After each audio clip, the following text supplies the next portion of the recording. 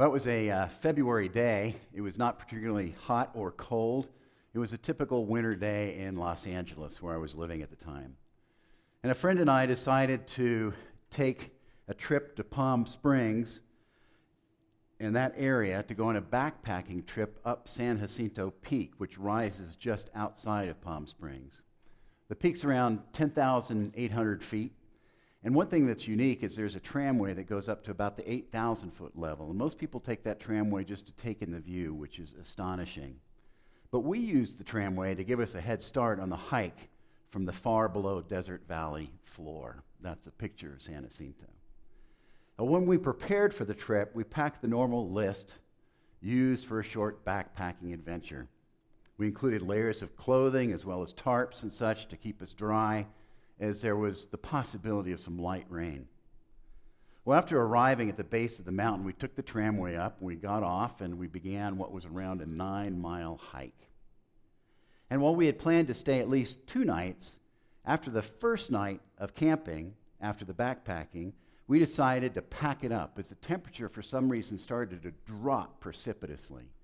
We knew that snow was likely, unlike the forecast we checked before going. As we began hiking back toward the tram, miles away, it began to snow. And it snowed, and it snowed, and it snowed, and it snowed. It was a rare California snowy dump. The snow was thick and heavy, making each step really difficult. Well, the hours passed, and so we decided to hunker down because the visibility dropped down to 0. Well, the snow continued, and in our tent, we shivered and shivered and shivered as the snow piled up along the sides. Well, long story short, when we woke up the next morning, it was crystal clear. Not a cloud anywhere in sight. But what was in sight was the top of the tramway, just about 100 yards away.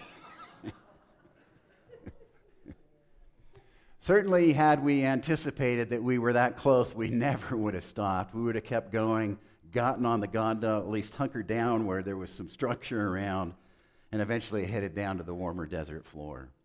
Clearly, had we anticipated or at least prepared for that possibility, we would have avoided those miserably long, cold hours on top of San Jacinto Peak. Lessons learned when backpacking: anticipate that anything can happen. Well, speaking of anticipation, today's the first Sunday of Advent. It's the beginning of the church year, which many churches follow the church calendar as we do. And as you know, there are a variety of seasons in the church calendar. There's Advent, which begins the church year, Christmas, Epiphany, Lent, Easter, Pentecost, and then that long season between Pentecost until the time when Advent comes around. Advent, the word, as many of you know, means coming. The coming of Christ. It's a 4-week-long period of time in which each week we progressively light more and more candles until we light the 5th candle, which is not there, symbolizing Christmas. Advent is a time in which God invites us all to reflect upon our lives, where we've got it right, where we've got it wrong, how we might need to get back on track. Advent's a time of turning to God through prayer, and a period of time in which we're asked by God to prepare to celebrate the birth of Jesus. And for many, Advent is a season in which we reflect upon the hope that Christ will come again. And because Advent is a time of preparation, Advent is characterized by one key word, and that word is anticipation. Anticipating Jesus' birth and anticipating when Jesus will come again. Although that's the case, I believe this idea of anticipation is so important for us to ponder in all the seasons of our life. You see, when we anticipate, we plan for the future. We establish goals. We get hope into our minds. We're motivated. It gives us something to look forward to. When we anticipate, we're encouraged. We can keep on track when things are out of whack. When we anticipate, it opens us up to possibilities. When we anticipate the kinds of things God invites us to anticipate, it guides our prayer, makes us more resilient, and helps us be a source of encouragement for other people. Interestingly enough, it's important to note as a very side note, and maybe this isn't that relevant, but I kind of find it interesting, that there's a slight difference between the meaning of the word anticipate and expect. I kind of spent a few hours on looking at this from what folks that study grammar have to say. One person that studies grammar says that to anticipate means that a person foresees an event and prepares for it. Anticipates means to foresee an event and to prepare for it. While to expect something merely means that something is probable, but it doesn't necessarily mean we'll be prepared for it. So anticipate means to expect something and to take action based on what we anticipate. So if I anticipate snow on a hike, I'll gather all the necessary gear together and take it along. Again, when we anticipate something, by definition, it means we take action in response to what it is that we're anticipating. Very interesting concept, especially when it comes to our relationship with God. You see, if we anticipate things from God, it means we'll take action based on what we're anticipating God to do in our lives. Well, this week and next, I'm going to do a short 2-part series on just some things we can anticipate from God. I can't get into all of it because there's a lot we can anticipate from God, but I want to get into 5 specific things that we can all anticipate. We can anticipate that God is intimately involved in our lives, that God will guide us, that God will heal us, that God will call us, and that God has a future for us. If we anticipate these things from God, it will direct our actions and how we live, and it will be a game changer. In fact, it will help us to become encouraged as we go through life. I love what one person writes about anticipation when it comes to God. This person writes, "Don't give up. Don't give up. Allow the Holy Spirit to restore your anticipation for the fulfillment of God's promises and dreams in your life. It's time now to allow the Holy Spirit to spur you on to continue to act in faith." And from where I sit, I think a lot of us need some spurring on. We need some encouragement. We need to get back into anticipating things from God that can change our lives and the lives of those around us. Because the news is always so bad, we need something else to focus on. We need to focus on what God promises us. So let's begin this 2-part series on what we can anticipate from God. And this morning, I'm just going to get into 2 of the 5. And I want to start with the idea that God is involved intimately in your life and mine, continually, whether or not we see it or believe it or feel it. Let's first look at just some examples from Scripture. Well, in our first reading today, we heard a little snippet about an ordinary woman named Rebecca. Rebecca, an ordinary gal that simply decides to go out to a well to get some water. Well, you may remember that a fellow named Abraham and his wife Sarah had a son named Isaac. And by the time Abraham and Sarah were old, Abraham was very worried that his son Isaac had yet to be married. And so he asked one of his servants to travel to Abraham's home territory to see if he can find a wife for his son Isaac. Well, upon arriving in the area of Abraham's homeland, the servant sits by a well. And as he does so, he asks God, please send a wife for Isaac. And by the way, send a woman who will offer me a drink and give my camels something to drink as well. Well, that's exactly what happened. This woman named Rebecca, living an ordinary life in an ordinary way, who simply goes out to get water, offers his servant some water, and gives water to his camels. God, in this story and throughout the rest of her life, was potently involved in everything about Rebecca's life, whether or not she knew it at first. Her life would not have been what it was without God being involved in it. After marrying Isaac, she was a key character in the history of the people of Israel, all due to God's involvement in her life. God put her there at that well at that time, searching for water. In our second reading from Acts, we encounter the story of Peter and Cornelius. We know a lot about Peter. He was central in the ministry of Jesus' life. And after Jesus was resurrected, we know that Peter went out to continue to spread the story of Jesus to his fellow Jews. And as a Jew, Peter was very committed to sticking with Jewish food laws, which were very restrictive. Well, one day Peter has a vision in which God tells Peter to eat food that's off limit to Jews. Well, Peter wonders what on earth this vision means, and as he wonders, there's a knock on the door, and these fellows show up. And Peter travels with the men, and this is the beginning of sharing the story of Jesus with all of the Gentiles. Clearly, God was profoundly involved in Peter's life from beginning to end, and in the lives of Cornelius, even though Cornelius wasn't looking for it, and in the Gentiles that were all around Cornelius, and in the lives of all the Gentiles who would hear the message of Jesus. There's so many stories. You may remember the book of Esther. We encounter the story of a poor young woman who's orphaned. Well, God's involved in her life, and she becomes queen of Persia and saves her fellow Jews from being killed.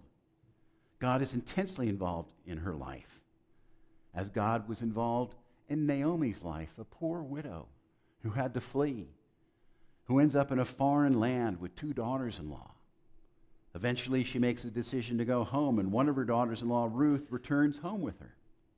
Well, eventually, Ruth marries a fellow, and she and her husband have a son who ended up being King David's grandfather, all because of God's involvement. The woman in the Gospel of John who had had 5 husbands, whose life was a mess, God was totally involved in her life. She just happens to go to a well, and she runs into Jesus, and her life is totally transformed. Story after story after story in Scripture demonstrate God's consistent, continual, and extraordinary involvement in the lives of who at first seemed to be very ordinary people. But I share these stories in Scripture, not just because they're stories in Scripture, but because God is equally involved in your life and mine, totally and completely, whether or not you see it, or believe it, or can feel it.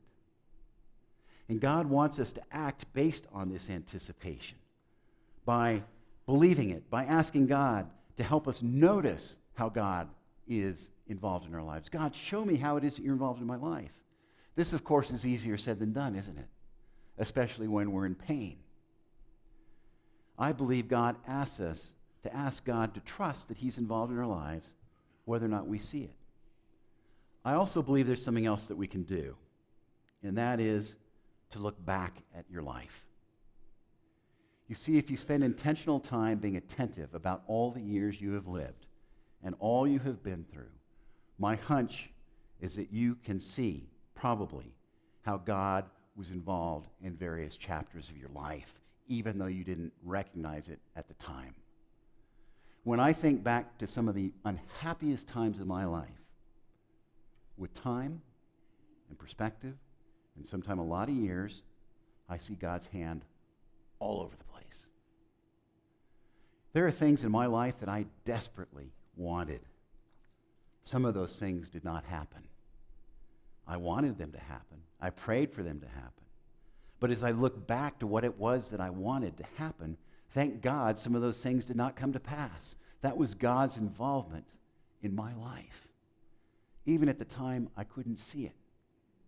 As I reflect back on my life, I can see God sending certain people into my life, ordinary people. And I can see that it was God's involvement in my life that brought certain people into my life when I needed such people to be there. The point, sometimes when we look retrospectively at our lives, we can see God's involvement in all kinds of ways. So spend some time, look back at your life.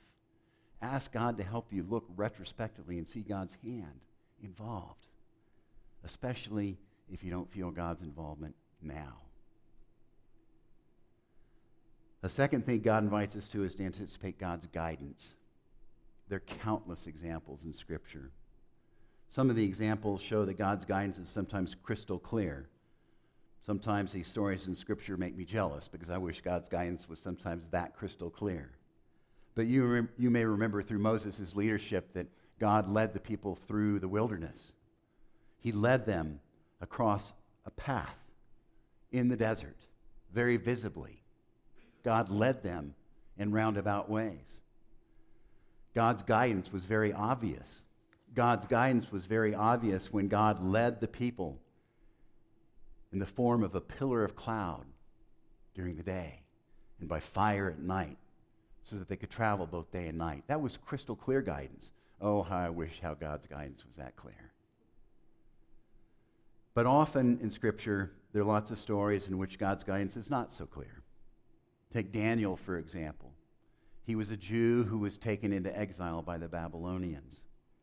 And soon after being in exile, he was recognized by the Babylonians to have great wisdom and insight.